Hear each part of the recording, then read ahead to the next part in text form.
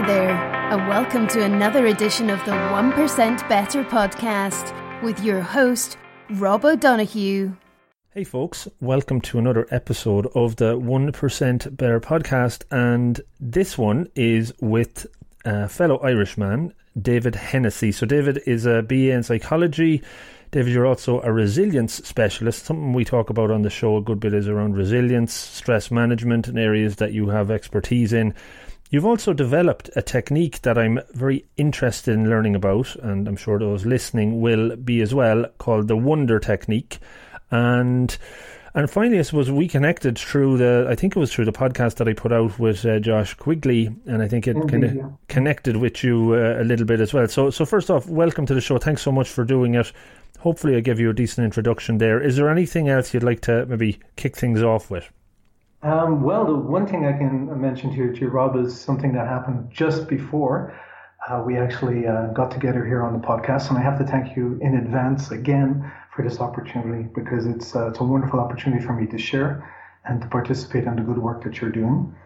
And you mentioned correctly, yes, I listened to the podcast that you had with Josh Quigley, and kind of got a really good sense of the way you approach dealing with people. And that is something I really value, because it comes across to me very clearly that you're a very good listener and able to see what's important in the conversation. So I'm looking forward to this. And what I mentioned, something that just happened actually about half an hour ago. I went out to get some fresh air, which is a simple and straightforward secret technique to really keep your brain going. Just went out to get some fresh air here, and I live in the south of France, so it's still bright. And as I was walking by my car on the way in here, I noticed that some birds had flown by and they'd left their mark, shall we say, on the car. And then I noticed that somebody had hit the car. And since the car is quite new, I was like, okay. And the vehicle that hit it obviously was a white vehicle, because there's white on top of the red car that I have. And I mean, it's not easy to, it's hard to kind of hit my car because it's a Mini, okay? It's not like it's a big object. But someone had hit it, and I was like, okay, all right. So I felt the natural experience that everybody does when it comes to stress. You feel anxiety coming up, tension, a bit of anger, like, I don't see a note on the car. What happened here? Why did somebody say nothing? Mm-hmm. And then I said, well, okay, what can I do about this? So I went back home. I got some water and a rag and went back to the car and said, okay, let me assess the damage here. And I rubbed it, and it didn't come off.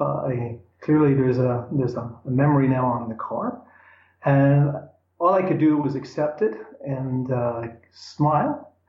And then I remembered, being in France here, I see things differently. I've lived in Ireland, I've lived in Canada, and in France, it's the only place in the world that I've ever seen expensive cars, like really expensive cars, like a Lamborghini Aventador with like tape on the side, on the bumpers, holding it on, literally. Like, you can imagine that this vehicle's expensive, but someone's banged into it, and the person says, well, I've had enough. These people keep on banging into it. And I used to live in Nice, and in fact, notoriously, I would see people would move back and forth and bump the car so they could get out of a parking space.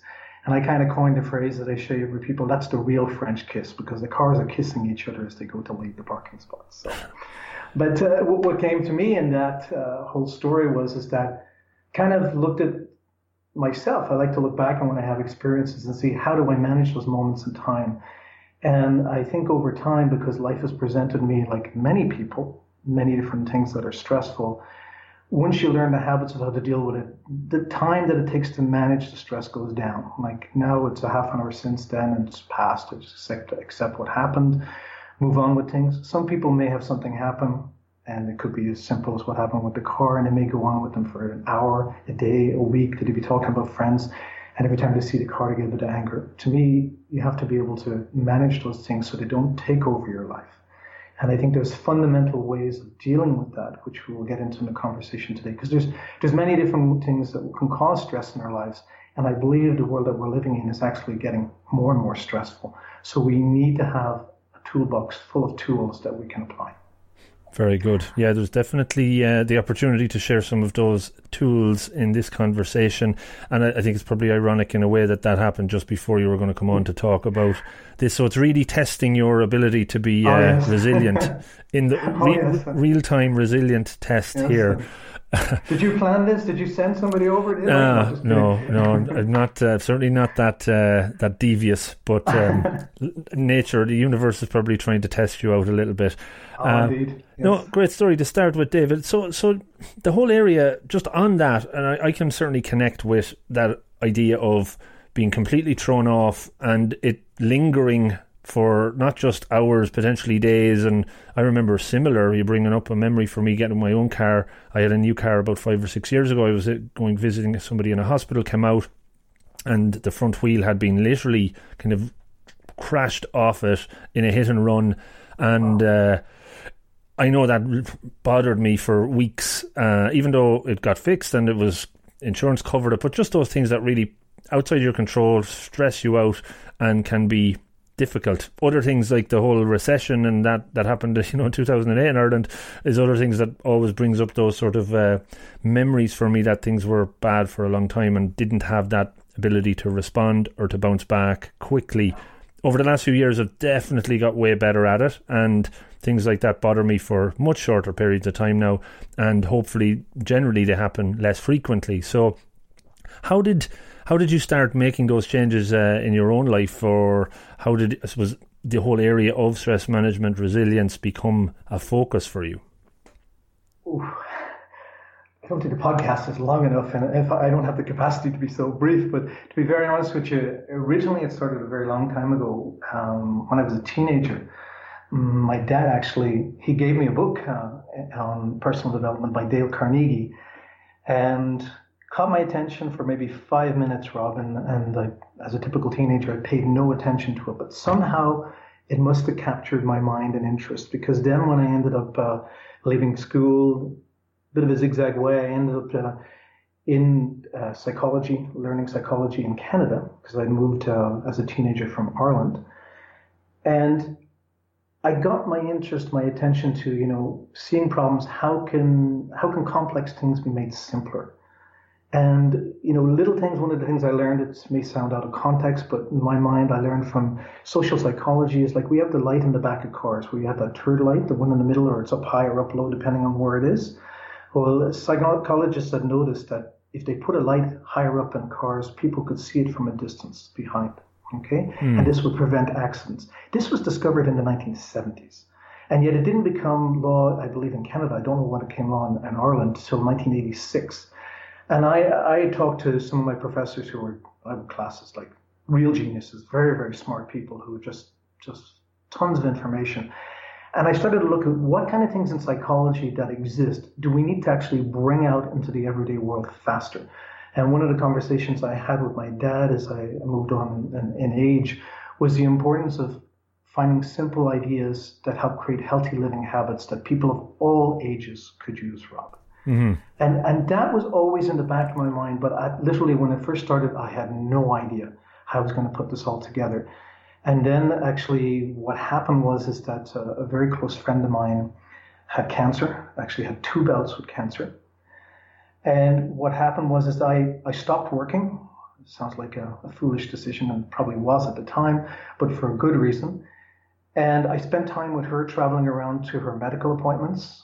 And when she was going to the appointments, I was kind of helping her understand the complexity of what was being shared with her and formulate some habits, some ways to apply what she was learning. Because she not only was going through the stress of the cancer, but she, that stress was there. But then you're being told all these different things by doctors and specialists and nutritionists, like, how do you manage that when you're already in a condition of stress? And I found out that from her and then from other people that she spoke to over time that I seem to have an knack to make things simple. And I always had a very curious mind. I mean, I can tell you a story about when I tried to kill myself when I was younger, if you want to hear that. Okay, but not in an extreme way. It was because I've always been very curious. Right. And I took apart an electrical light when I was a young boy to try and figure out how it works. Okay. It was still plugged in. Right. So it's still plugged into the socket in the wall, right? Yes. Okay. And I managed to give myself a good shock that I shot halfway across the room, so I learned not to do that action again. Okay. But my curiosity from a very young age was to try and figure out how things work, mm-hmm. and then how to kind of apply them. So when I got deeper and deeper into psychology, and more than just psychology, into physiology and everything. I wanted to see, well, there must be fundamental things that people need to know. Why do we seem to be so stressed in this world? Why are we getting more stressed? Why are people having so many challenges? So that came from a young age, but it's a huge pathway. Very interested in what you mentioned around social psychology there, and that whole idea around the lights in the car. What other things kind of did you identify there from talking to your dad as well that we should bring into more the mainstream, into what everybody should know? Is there other things coming up? Yes, actually there is, because there's a lot of talk that at that time many people would talk about affirmations and saying positive thoughts to yourself. But for many, many different people, that doesn't work, and I think there's a simple reason why that doesn't work, Rob. It does work, but it has to be applied in a certain way. And I'm going to give you a little story that goes to that, and thank you for giving me this opportunity.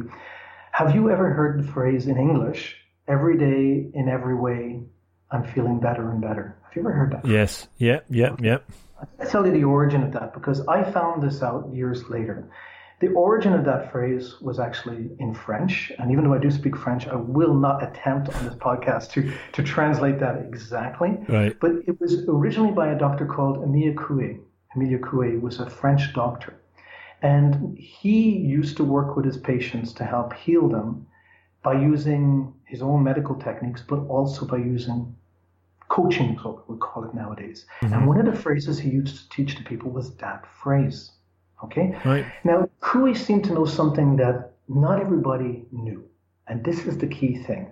He knew that there was a certain time of day that our brains are much more susceptible to learning. Okay. And I share this with people in my seminars a lot, and they can identify with this. And hopefully your good listeners that are taking the time to listen will see this.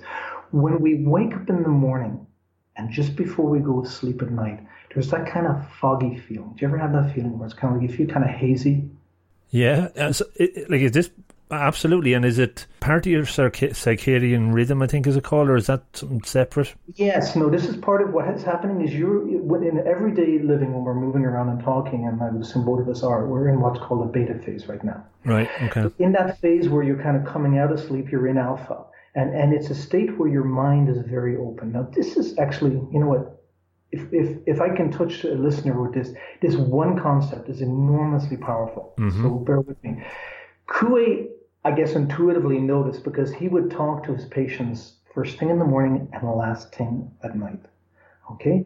And what have happened is you're much more receptive. Now, the danger here, this is why you have to be the guard at the door of your mind. This is the phrase I like to use. You've got to be the guard at the door of your mind.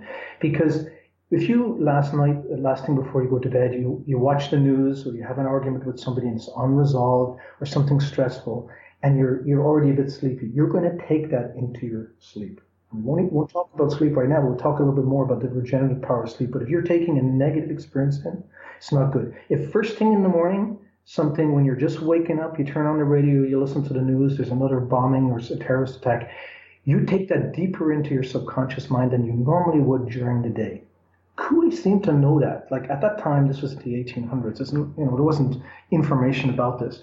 But nowadays, when people talk about, affirmations and everything, there's a lot of stuff that's going on about timing, just like there is in the area of managing your foods, where it's not just about the quality of the food, but the timing of when you eat. So Jose Silva, you may know this. I'm leading from Émile Coué to Jose Silva. I went a little bit deeper on this. And Jose Silva actually brought out a program, and this must be 20, 30 years ago, pardon me if I'm wrong on the dates. He brought out a program where you could actually listen to, positive affirmations, but he created a cassette tape at that time. This was a long time ago, as you can imagine. I found this in the research, where you would actually bring your brain down into the alpha state. Okay. At any stage of the day, is it? During the day, yes, okay. You could do this. Now, I'm a great believer in using the mechanics that our body is there, because someone was trying to teach their body to do this, and maybe it's not the right timing. But so we already have that naturally happening. So, I play with this, okay? I use this in my own life, and I have done this for a long time, because I understand there's a pressure zone in the morning and the evening. But Silva brought this out. And now over time, I don't see so much of that going on right now, but you'll probably hear about subliminal stuff and that. But I don't think everybody who, when they talk about, affirmations, is actually consciously aware of that there's an important timing. And we're built a certain way as humans. We haven't changed for thousands and thousands of years. So we have to work with the fundamental system that we have to be more effective.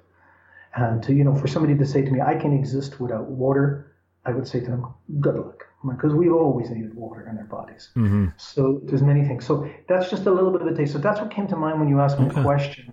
And great respect for Emilia Coué. I love learning new stuff myself on this show. That's one of the main reasons I do it. If nobody else listens to any of them, I learn a lot from it. But that's something new for me, in that I know of, obviously, they say the first piece of the morning, last piece of the night. I've heard that before. I didn't know I tend to try and meditate first thing in the morning as soon as I splash water into my face, and kind of then sit down and do that, so I can spend that time before the brain cranks up and those thoughts come in, and I'm already in a rushing state. Is there the science behind it? Is there like a set? Is there any kind of guideline or average window of time where you're susceptible to that affirmation? Is it like a minute, 2 minutes, or does it vary? Is there anything details? That's a very good question. That is a very good question. I don't have a specific answer to that. Okay. I will say that it's a feeling that you can feel that you're in that experience. I don't know if I learned actually when my children were younger, I learned to actually train myself to go to sleep, because when you have children, you can't always choose when you're going to go to sleep. So I trained myself. And then I kind of hooked in through something that's many of the listeners may be aware of. It's called anchoring from neuro-linguistic programming, where when I started to get that feeling of, kind of this hazy fogginess that I was going to go to sleep, I would hook it so that I could bring it back, so to help me go to sleep when I needed to sleep. And I think that most of your listeners, if they experiment, and this is where you kind of find yourself along that path, they probably already know that feeling when they're waking up and they're going to sleep. If you lie down and you kind of feel that you're kind of dozing off, and this is, so they can identify it within themselves. And I'm not a great believer in a lot of stuff when people talk about hacking the human system. I think that there's certain things that exist, and we just have to go with that flow by identifying it. So I don't have a particular zone. I think people will feel it. Yeah. I really do. No, that sounds good. And I think what I heard as well, similar, the power of having a nap during the day. Yeah. Yes. Do you kind of touch onto that space as well when you're going through naps, do you think? You can identify it, and you can use it, because actually, do you mind if I jump around? Go for it, yeah. It's wide open. When we talk about the wonder technique, one of the things later on when I talk about the importance of sleep and resilience, sleep and rest, is something I discovered about Thomas Edison. And I actually have a photograph of Thomas Edison that's from the American Library. And this photograph shows Edison asleep. And he's not asleep at home, Rob. He's asleep on his workshop bench. Yes. He's lying down on the bench. You may have seen this picture. You could probably Google it and find it. I'll plug in there from Google. But what happens is that when he had a problem that he was trying to solve, he would think about the problem, he would sew it in his mind, and then he would go have a nap. Okay, you might have heard this before, but this is extraordinarily powerful. So you can, when you have that window of opportunity to dip into your subconscious mind, which is infinitely more powerful than our conscious mind that we're using every day. It's kind of like the long-term memory system that we have in a computer compared to the short-term RAM. You can only do a certain amount in the RAM, just like we can carry, like phone numbers originally that were just maximum 6 to 9 digits. Because of our short-term memory, we'd only be able to remember a certain amount of digits. Now, of course, with the smartphones, the phone number can be super long, doesn't matter. But when we used to remember the phone numbers, it had to be within a range that humans could actually easily remember.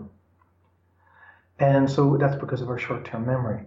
So this identifying certain things, that's kind of like social psychology again, is that we look at things that function in human beings and we bring it into everyday life, say, okay, what works? This is why in the Wonder Technique, I decided that, okay, one of the best ways to teach people healthy living habits is to be explained to them and motivate them. This is why you would want to engage in this practice, and then to give them the tools, the habits, the images, the acronyms that they could actually engage. And that it could work regardless. I could share it with a parent, they could go home and share it with their children, they go home and share it with their parents, so that it was across the range. And so I think it's very, very important to make the complex simple. Yeah. Brilliant.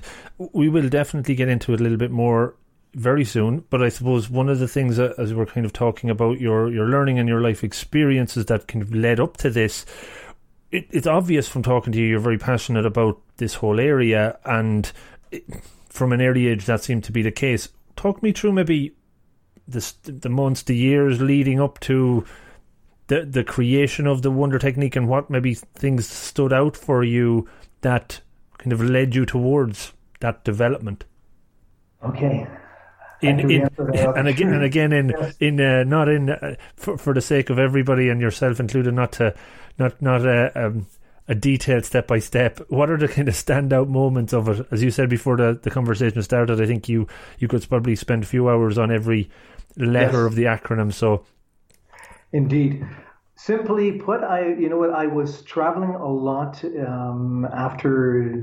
Actually, I will say that the lady that had cancer twice, she did recover. It wasn't because of me, but I was involved. I won't take credit for that. There was lots of people involved. And then I decided to go away traveling. And when I went traveling, I was away for 13 months backpacking. I really, really enjoyed being in nature and hiking and that. But I found a deep urge to kind of formulate the ideas that I had applied and to crystallize the information that I learned over the years from my schooling, from my life experience, Rob.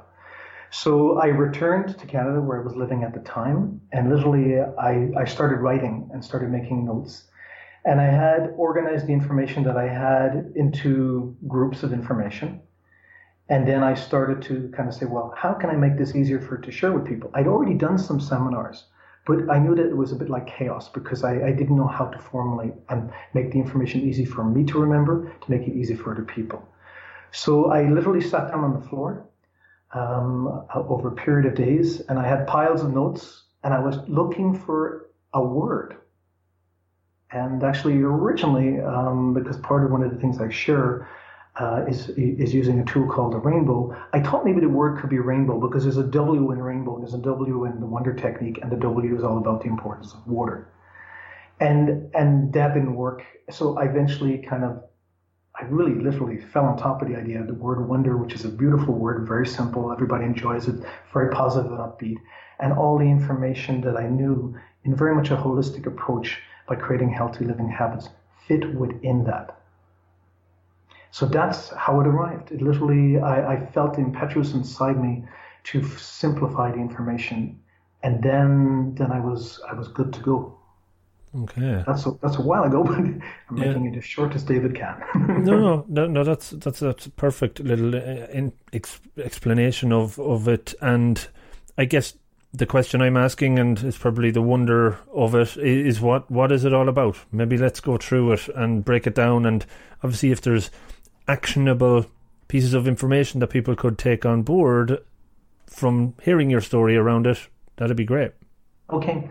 As mentioned before, the Wonder Technique is a basic acronym that I created, and I will go through it step by step with each letter. I will say that nothing is in isolation. I really look at things as holistic. So nowadays when I see people talk about the importance of sleep, yes, it's really important, but not in isolation. There's many things that impact it. Yes, exercise is really important, but not in isolation. And I think we really need to embrace that at many different levels. So as an overview, and this is really simple, and this is the power of it that I would share with people, is that I will say to everybody what the letters are, and then I will go down a little bit deeper, and I can go really deep, but I want to give people the surface. So you can literally start today, and you can say, okay, today I have 6 habits I need to practice, and then at the end of the day, you can go back and you can say, did I practice these 6 habits? The first one is the importance of drinking water. That's the W, and I'll get deeper in a moment. The second one is O is for outside. Really simple, getting outside in the fresh air.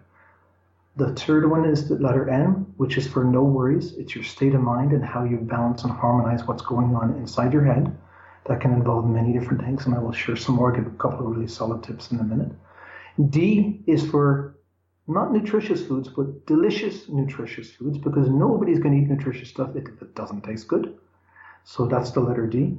E, really simple, is for exercise and the importance of how it interacts with everything in your life. And R is for rest and regeneration. So when you look at the word wonder, you can right away go and say, tack, tack, tack. Okay, these are the things I need to look at each day. And then you can just look at it that simply, Rob.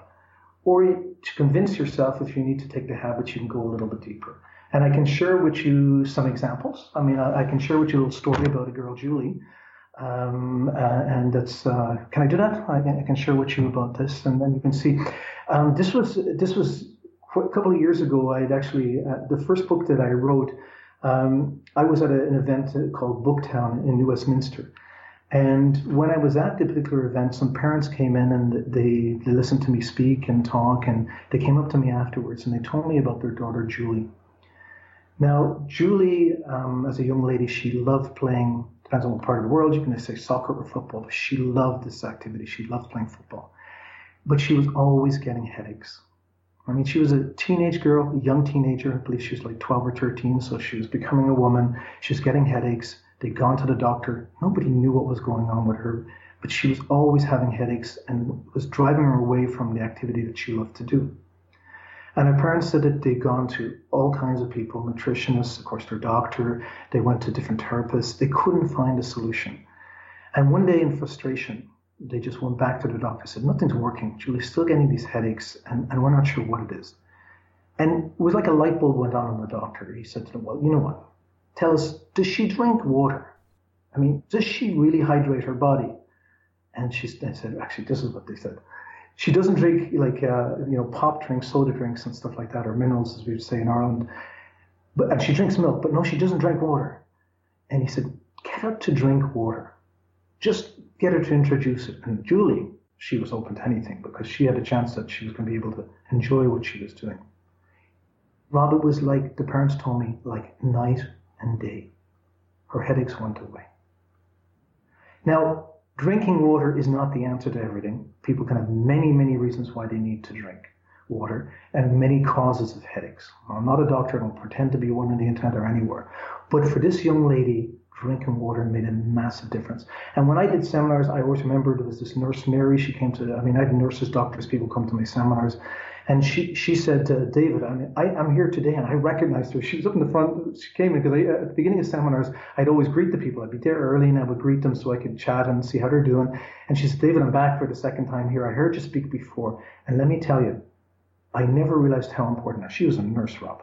How important it was to drink water. I used to have lots of headaches. I don't get them now.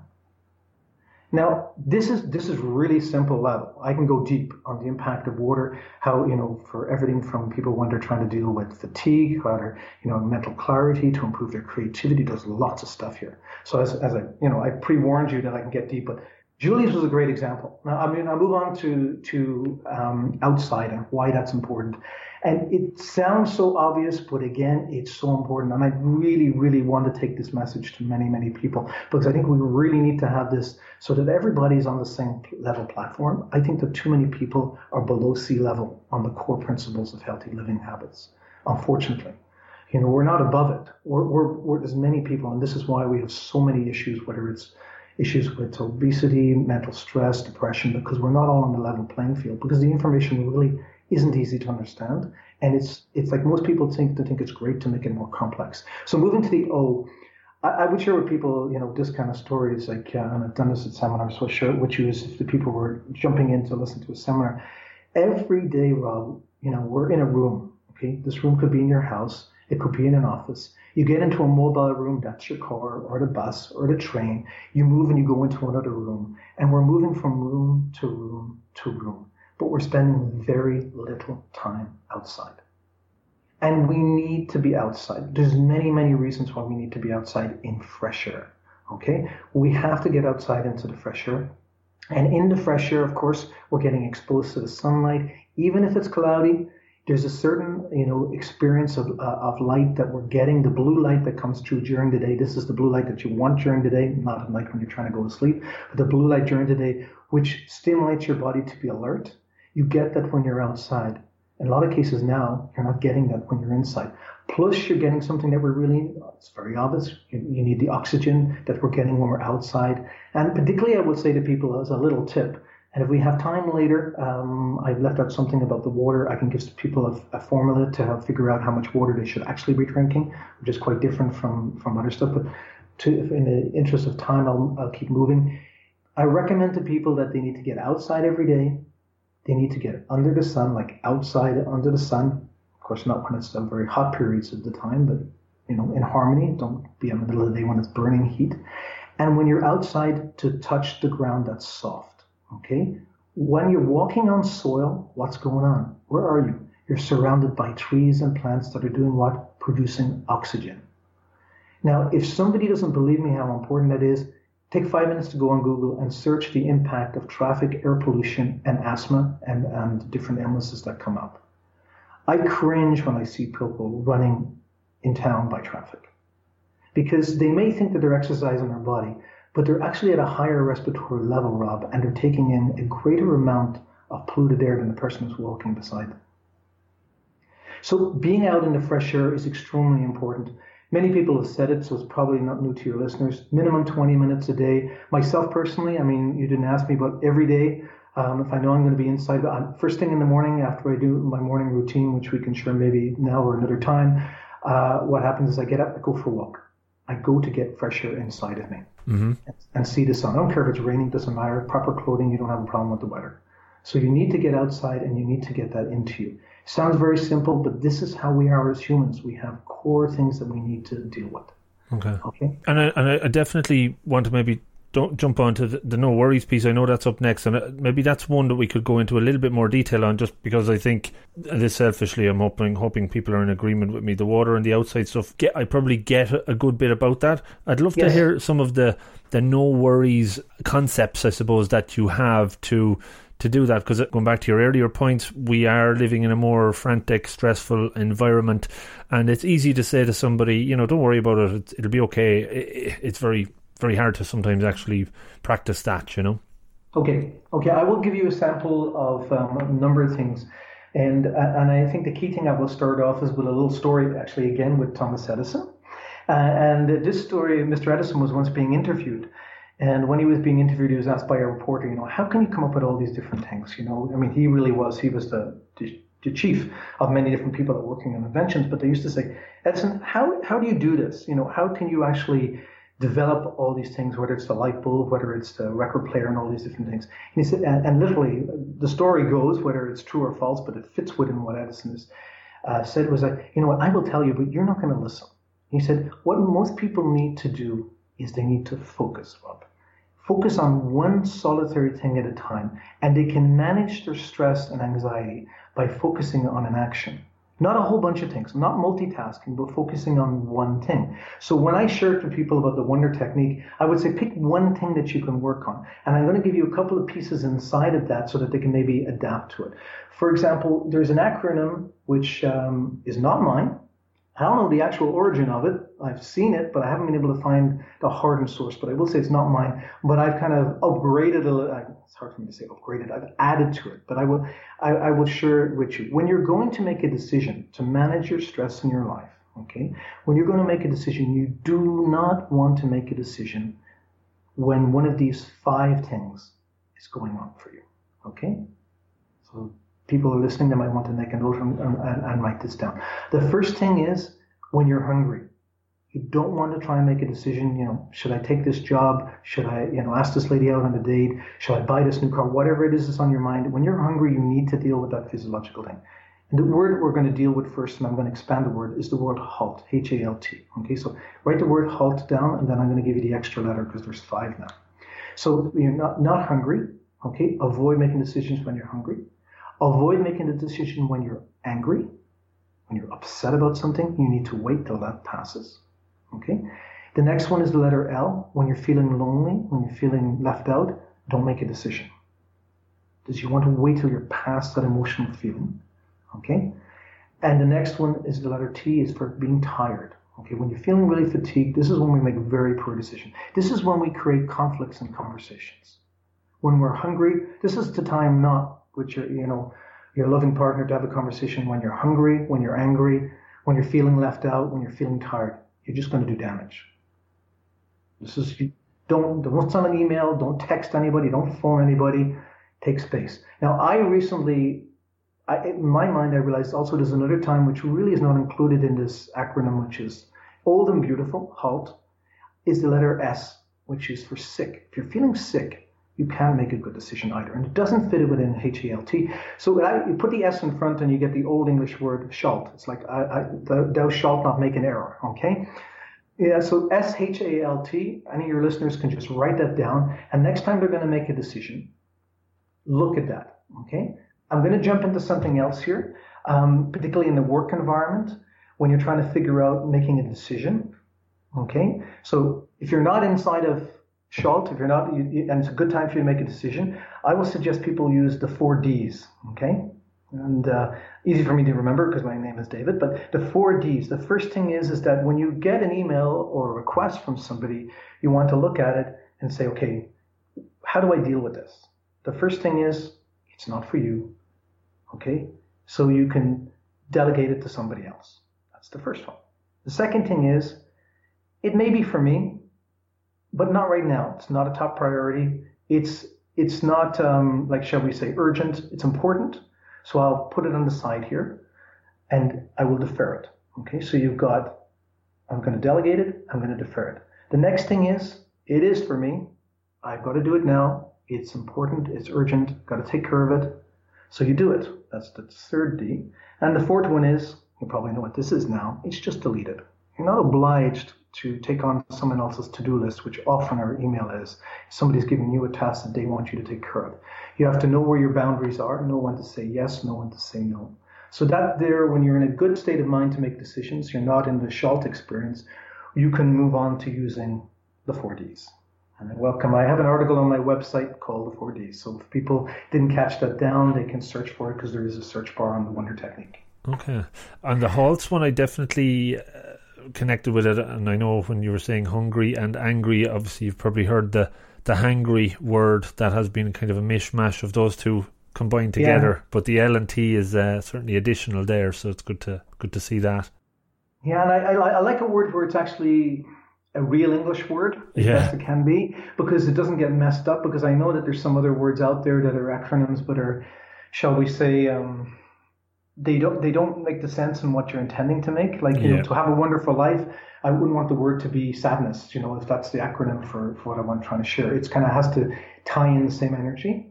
I'll share something else. And actually, this is habits, maybe, if I have a moment to do that. And then if you want, I can share another one that I created, which is with regards to, you know, how to like achieve a goal. Okay, and I can give you examples of that. But the first thing is, like, I highly recommend, because I've shared this with other people, but I'm a living practitioner of this. To manage my state of mind, the first thing I do in the morning when I get up, I have a journal. It's a common thing to do, but I write down 10 things that I'm grateful for. Okay? Mm-hmm. Now, it doesn't have to be anything extraordinary. It can be the fact that I have fresh air to breathe, because not everybody in the world has that.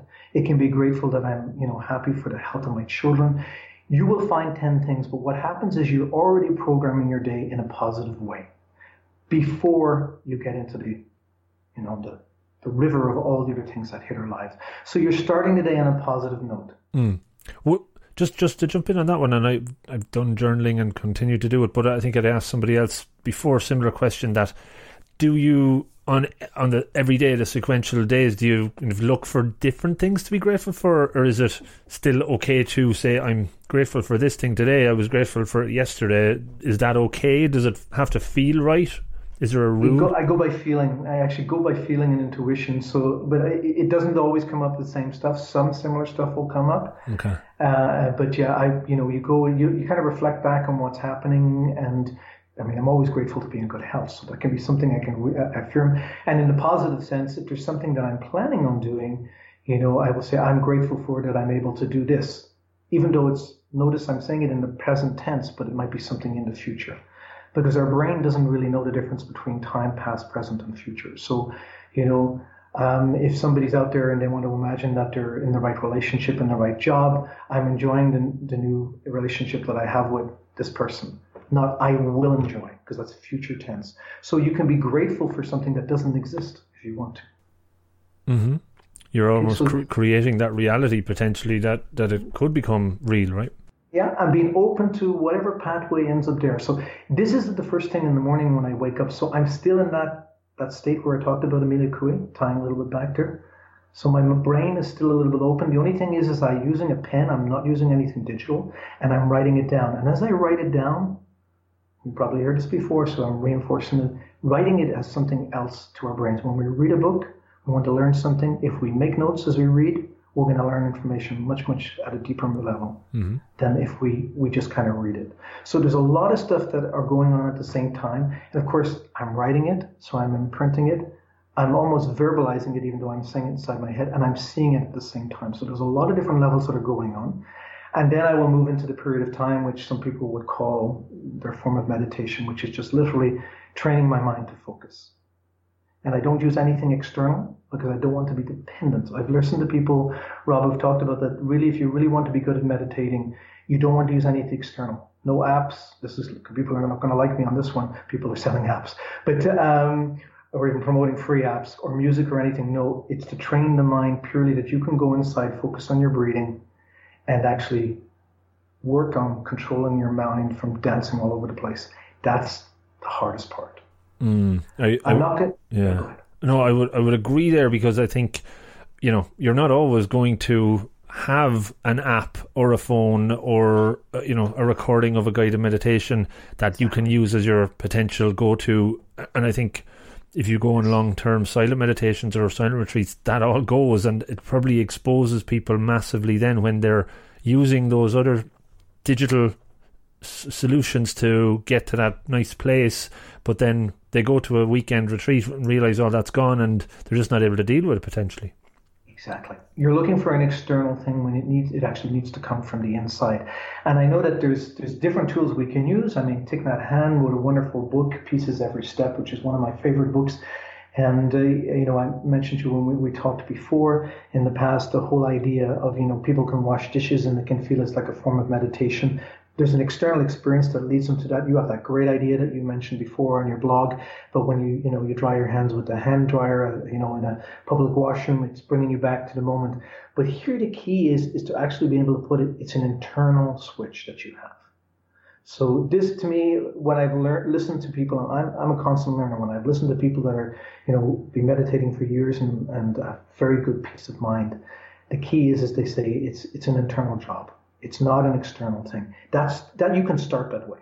Sure you can. And that is wonderful to do. But ultimately what you're working towards is that. Okay, and if I may, if you're okay, I can give you another thing. I'm going to give you a little bit of a side story and then give you another acronym to your readers that I came up with, that I developed. And it's about, achieving something that you want to achieve in your life. Yeah, okay? Go for it. Okay, I'm enjoying this because I'm doing very little talking on this one, so that's good. Sorry. Okay. That's fine. I'm a good listener, as I said. So yeah. You are very good. You're very good. I don't know if you've ever heard of Alex Honnold. Does that ring a bell? Alex, what's his second name? Honnold. Honnold. Doesn't ring a bell, but I'm sure maybe it might do when I hear what it's associated with.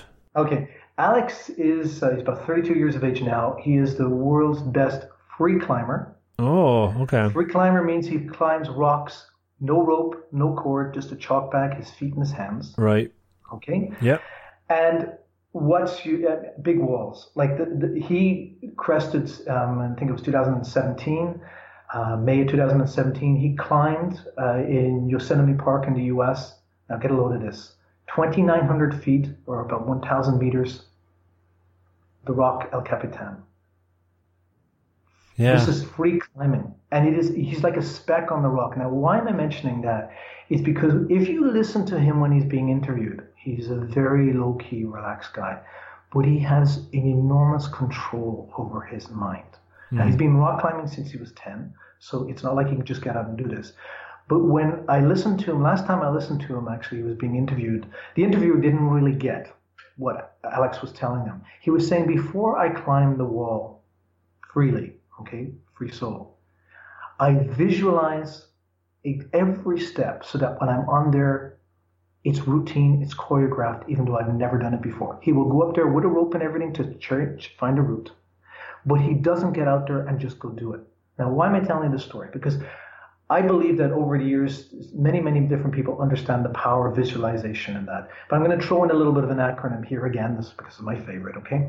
And the pathway to doing this is visualize, imagine, action. So VIA. And VIA, of course, if I remember correctly, when the Italian people are listening will correct me if I'm wrong on this. VIA, I believe, is the Italian word for road. Okay, so it's like the pathway. Okay. Yeah. So once again, David, looking for words that kind of make sense. And visualize, the first thing is, before you want to achieve what you want to do in life, you have to actually visualize yourself doing it. Okay? You want to visualize what exactly it is, what you want to do. Okay? And really have it very clear in your mind. Then what you do is you reverse engineer from being in that space. Like, in other words, you're actually in that relationship, in that job, whatever it is, driving that car, doing that marathon, you know what it is and you visualize it.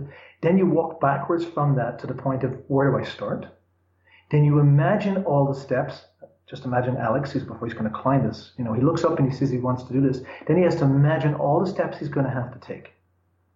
And there's an enormous amount of practice that takes place there before the last letter, A for action, before you actually take the action. This is why when we watch people, whether they're superstars in any sport, and it's like, how do they do this so easy? It's because everything came before, and it came in the mind. And when he explains that, or anyone does that with a great degree of expertise, for maybe that's a bad word, but what's the time frame in that they're actually going through that visualization? So it might take a year. It took, he'd been dreaming about, for Alex, he was dreaming about this since he was a young man, but he said he took a year of planning. Right. Now, he's been rock climbing, he's done over, I think, 4,000 free climbs in his life. And that's only 5% of the rock climbing that he's done, if I remember correctly. I mean, people can correct me on this. So it's a small portion of what he does, but he loves doing that. But even for an expert, he did a year of planning. Can you imagine? Wasn't he just didn't jump out there? Many people, the mystery is they look at people that achieve stuff in the world, and it doesn't matter what it is, and they think it happened overnight. It doesn't happen. Yeah, but even more micro than that, if he's going to do that rock in Yosemite Park, and he knows it's going to, if he was to do it, it might take 3 hours to climb it. Does he visualize, when you say every step, does he almost visualize that every step? And it could take an hour, 2 hours in his own mind to just completely walk through it mentally. Did he kind of go into that sort of approach, or does he do it rapidly through his mind so that he's actually give that sense of having it done? Well, that's a question I think you're going to have to ask Alex. I know that when he was being interviewed, that I heard him, he said that to the interviewer, I can explain to you looking at the video, because they were showing a video, because they're making a documentary on this climb. He said, I can explain to you exactly what steps I'm taking, right from the bottom to the top. Wow. So he has it burned into his memory that much. Yeah. So it's like a living experience. This is the best information I can offer you, Rob. So what I'm saying, how can people re-engineer that in their minds when they want to do something that's, probably most likely is out of their comfort zone, because otherwise they've already done it, is you need to actually really have it almost choreographed in your mind. Not in a fake way, but in a very positive way. And you know what? If you really aren't committed to what you're going to do, you are not going to do it. People won't write down their goals every day if they're not goals that they want to achieve. They will stop doing it. This is why so many people give up on things. They're not completely committed to it. I know that I've read this before, and the gentleman who wrote The 1 Minute Manager, his name will come to me in a few moments.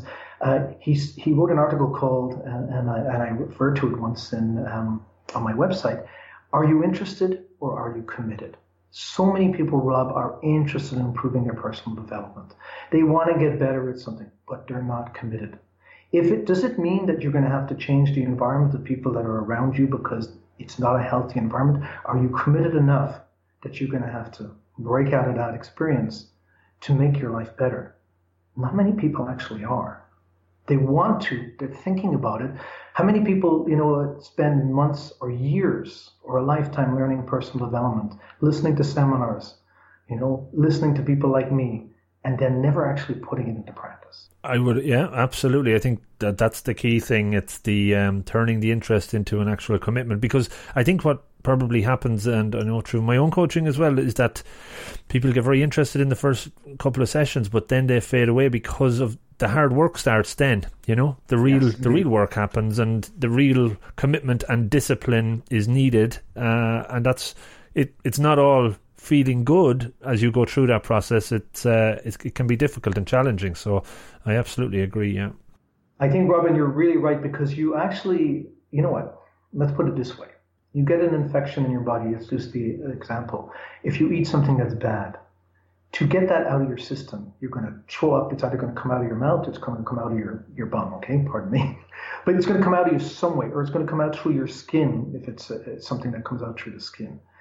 You're going to go through a painful experience or not a good feeling to cleanse that experience. So when you have mental challenges and things you're going through, the pathway, as some people refer to it, the dark night of the soul, and that's not my phrase, it's somebody else's, and thank them for that phrase. There is a darkness that we go through, and it's not going to be easy. There's a painful experience. And if we avoid that transition, we're never going to get to the next level. And I think that we're all, if I may say, I really, really believe in the capacity of us as human beings. I mentioned before the talk that maybe we could touch a little bit on artificial intelligence and how we need to really build up ourselves into the world that we're moving in. And I have great faith in the capacity of us as human beings. Like Alex Honnold, I just mentioned, he's one human being who can do that. Why not all of us? Because he has trained himself to do that. And people can train themselves to be remarkable, but are we willing to do that? Instead of becoming dependent externally on different things. We're externally dependent now on what we call our second brain, like the smartphone. When's the last time that you memorized a map and went in your car as against using a GPS? And when you do those sort of things, okay, these are, when you train your brain, for example, there's lots of ways you do it. When you want to learn a new language, and let me tell you, it was a rough path for me to learn a second language, but I had to learn a second language because I moved to a country where I didn't speak the language. That's another story, things to avoid. But what happens is that you're forced to grow new neurons inside your brain. You literally grow your brain when you're learning new things. And so if people, decide that they're going to clean their teeth tonight with their left hand if they're right-handed, when you force yourself to do something that's uncomfortable, when you force yourself to go to a location and memorize the map instead of using your GPS, you're actually helping stress your brain in a positive way. This is called eustress, E-U-S-T-R-E-S-S, which is the opposite of distress. Distress is when you don't have enough tools to manage your situation, okay? You have naturally stress in our body. We stress all the time, but there's positive stress and there's negative stress.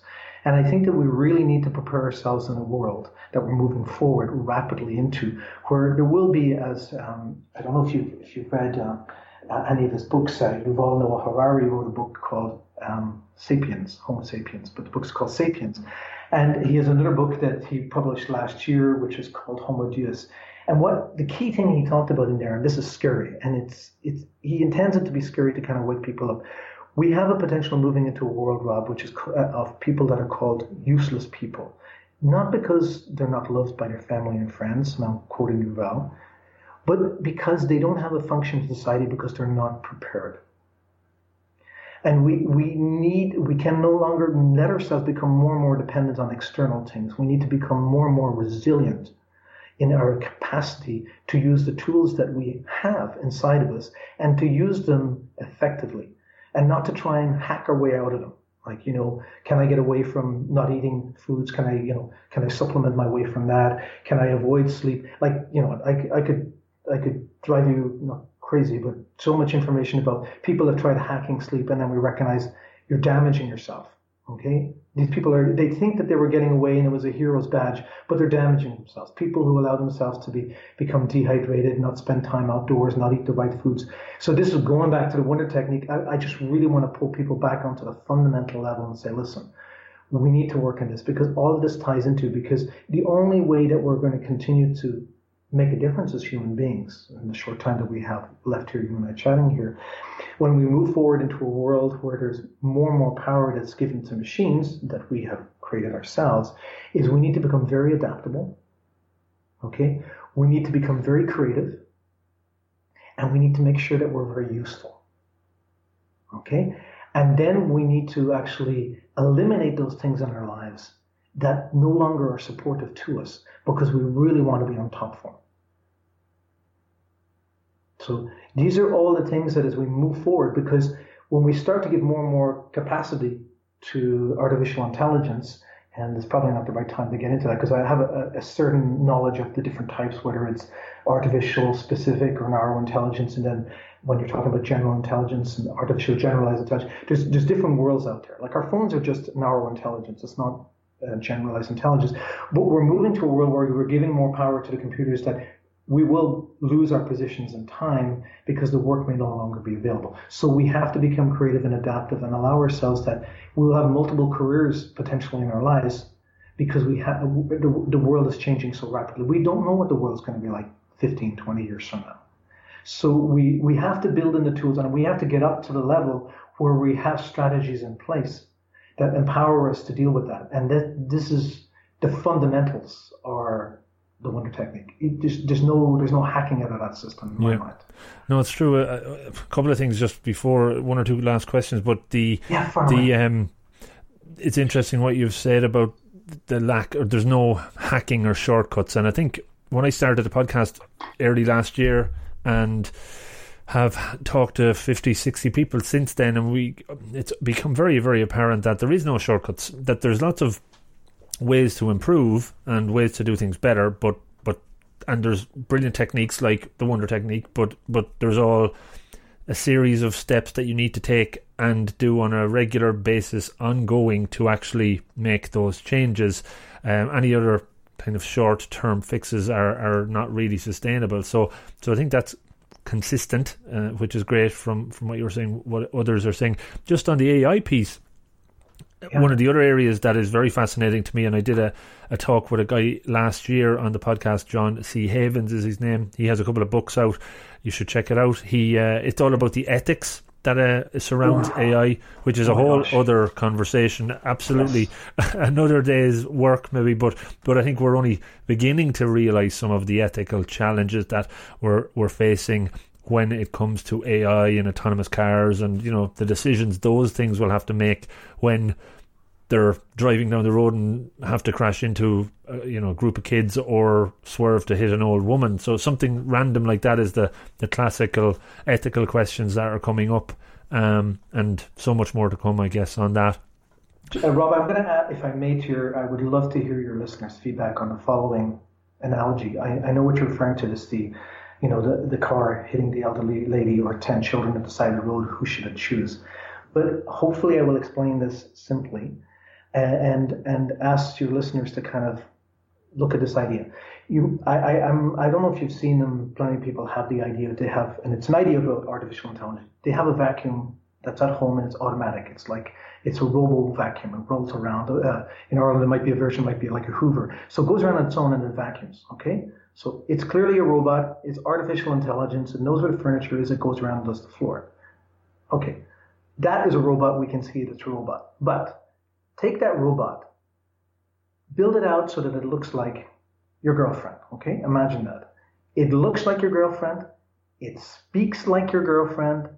It sounds like your girlfriend. It knows you like your girlfriend. Okay. So this is a artificial intelligence, a human being, but it's not a human being. It's a robot. Okay, I asked the listeners just to kind of think about that concept. And somebody comes into your house, a friend of yours, and unplugs that machine. How would you feel? Because emotionally, we tend to be very attached to things. And if I've explained this clearly, if you identify with, in one way, this is not my girlfriend, but how do we deal with the ethics of that? Is that still a machine? That's one of the questions that we have, and we have no idea as human beings how to deal with that. I hope the story was clear, but I've been running around in my mind those kind of scenarios as to how do we deal with the stress of that, and how do we keep things separate in our minds, because we are human beings, Homo sapiens, and then there's machines. And where is the crossover? And the other thing is, are we working in partnership, or are we running into a position where we're afraid of where the machines will go? It's a huge complex story. But that all is managing our stress, because you know what? If we're hungry, angry, lonely, tired, or sick, and we're trying to make decisions about ethics of artificial intelligence, good luck.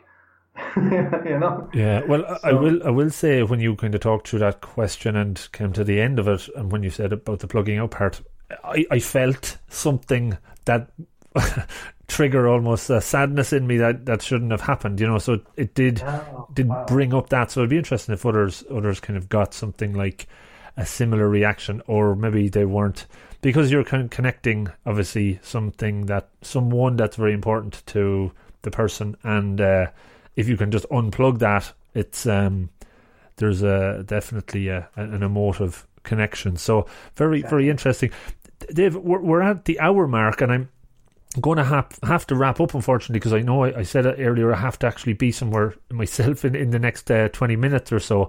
Like, I know before we talked, you were half concerned that we wouldn't have enough content to talk about. I think we're only getting going in some ways. It's been really, really interesting, David, to hear about the Wonder Technique and the other acronyms. Just, acronyms seems to be very important for you. Is there a reason that acronyms stand out for you?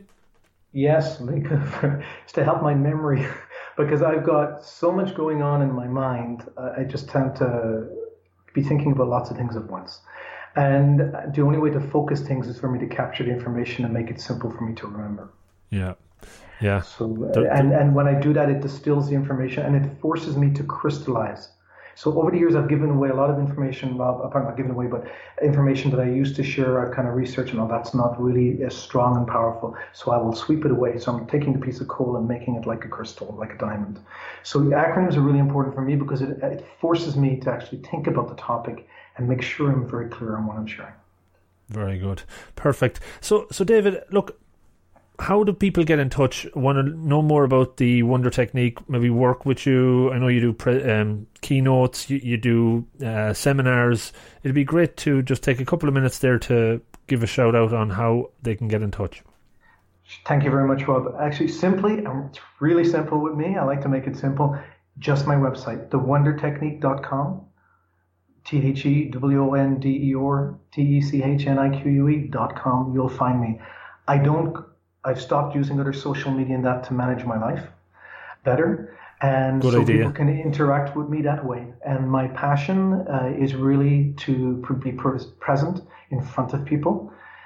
So I love doing seminars, keynotes and that. So if people are interested, just connect with me and we can have a conversation and have a chat and see if I can find a way to help.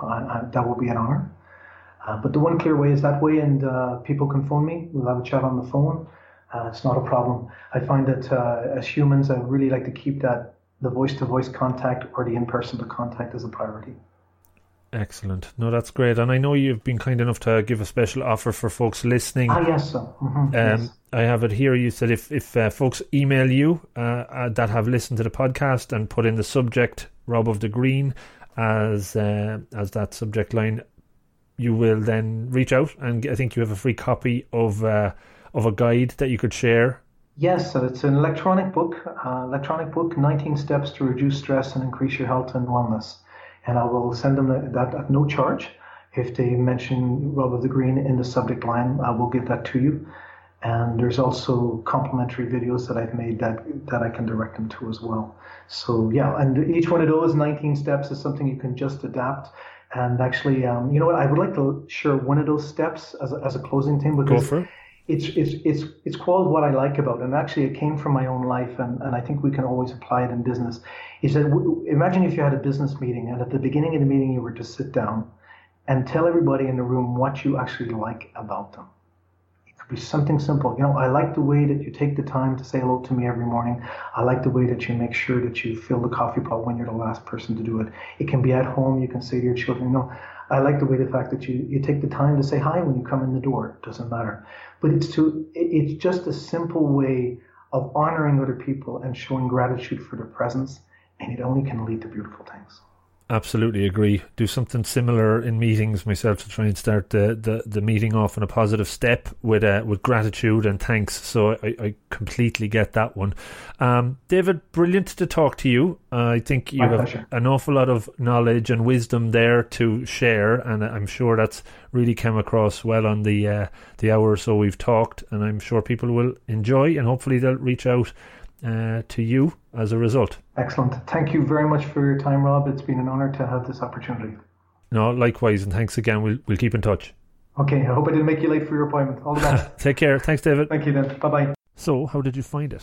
A good show? Hopefully. Do take a second or two to let me know. And before you do dive off, just a couple of quick call-outs. The new podcast, the 864, 15 minutes long, in fact 864 seconds is the aspiration, is now out and ready for listening. Check it out on the site. Go to the podcast page. There's a link for 864 there, or go on to Apple Podcasts and subscribe. That would be awesome. The 864 is all you have to search for. And it's in all other podcast platforms that you can think of or should be. So, have a listen. Every week I release a 1 Minute Monday video clip, which is also a tip to hopefully make you 1% better. Check that out. It's on the website on the video page. Did you also know that only about 1% of listeners to podcasts, not just my own but all, leave a rating, leave a review, get in touch or give feedback? And I would love if we could buck that trend and put it to 2% for this one. So please do take the time to give me a bit of feedback, give me some ideas about future guests or whatever the hell comes into mind. Just get in touch or rate or review the podcast on Apple. That helps. I'm available at all of the social platforms, pretty much all, at Rob of the Green. That's either with or without the @ sign, but you'll find it under that moniker, so hopefully I'll hear from you there. Last couple of quick ones. Support. So I do offer some pro bono coaching. Get onto the website, the support page, to get in touch. Few hours a month, happy to do that. And if you would like to support the podcast, that would be awesome. You can do so through Patreon and also through purchasing books through the book page on the website. That goes through Amazon and we get a little percentage. I'm not even sure what, but it's something. And finally, just to say thanks for taking the time to listen to the podcast. I know there's lots of other shows out there. It means a lot that you're checking this one out. So have a great rest of day, week, month, year, whatever it may be, and hopefully you're getting 1% better as a result of these shows. Take care and good luck.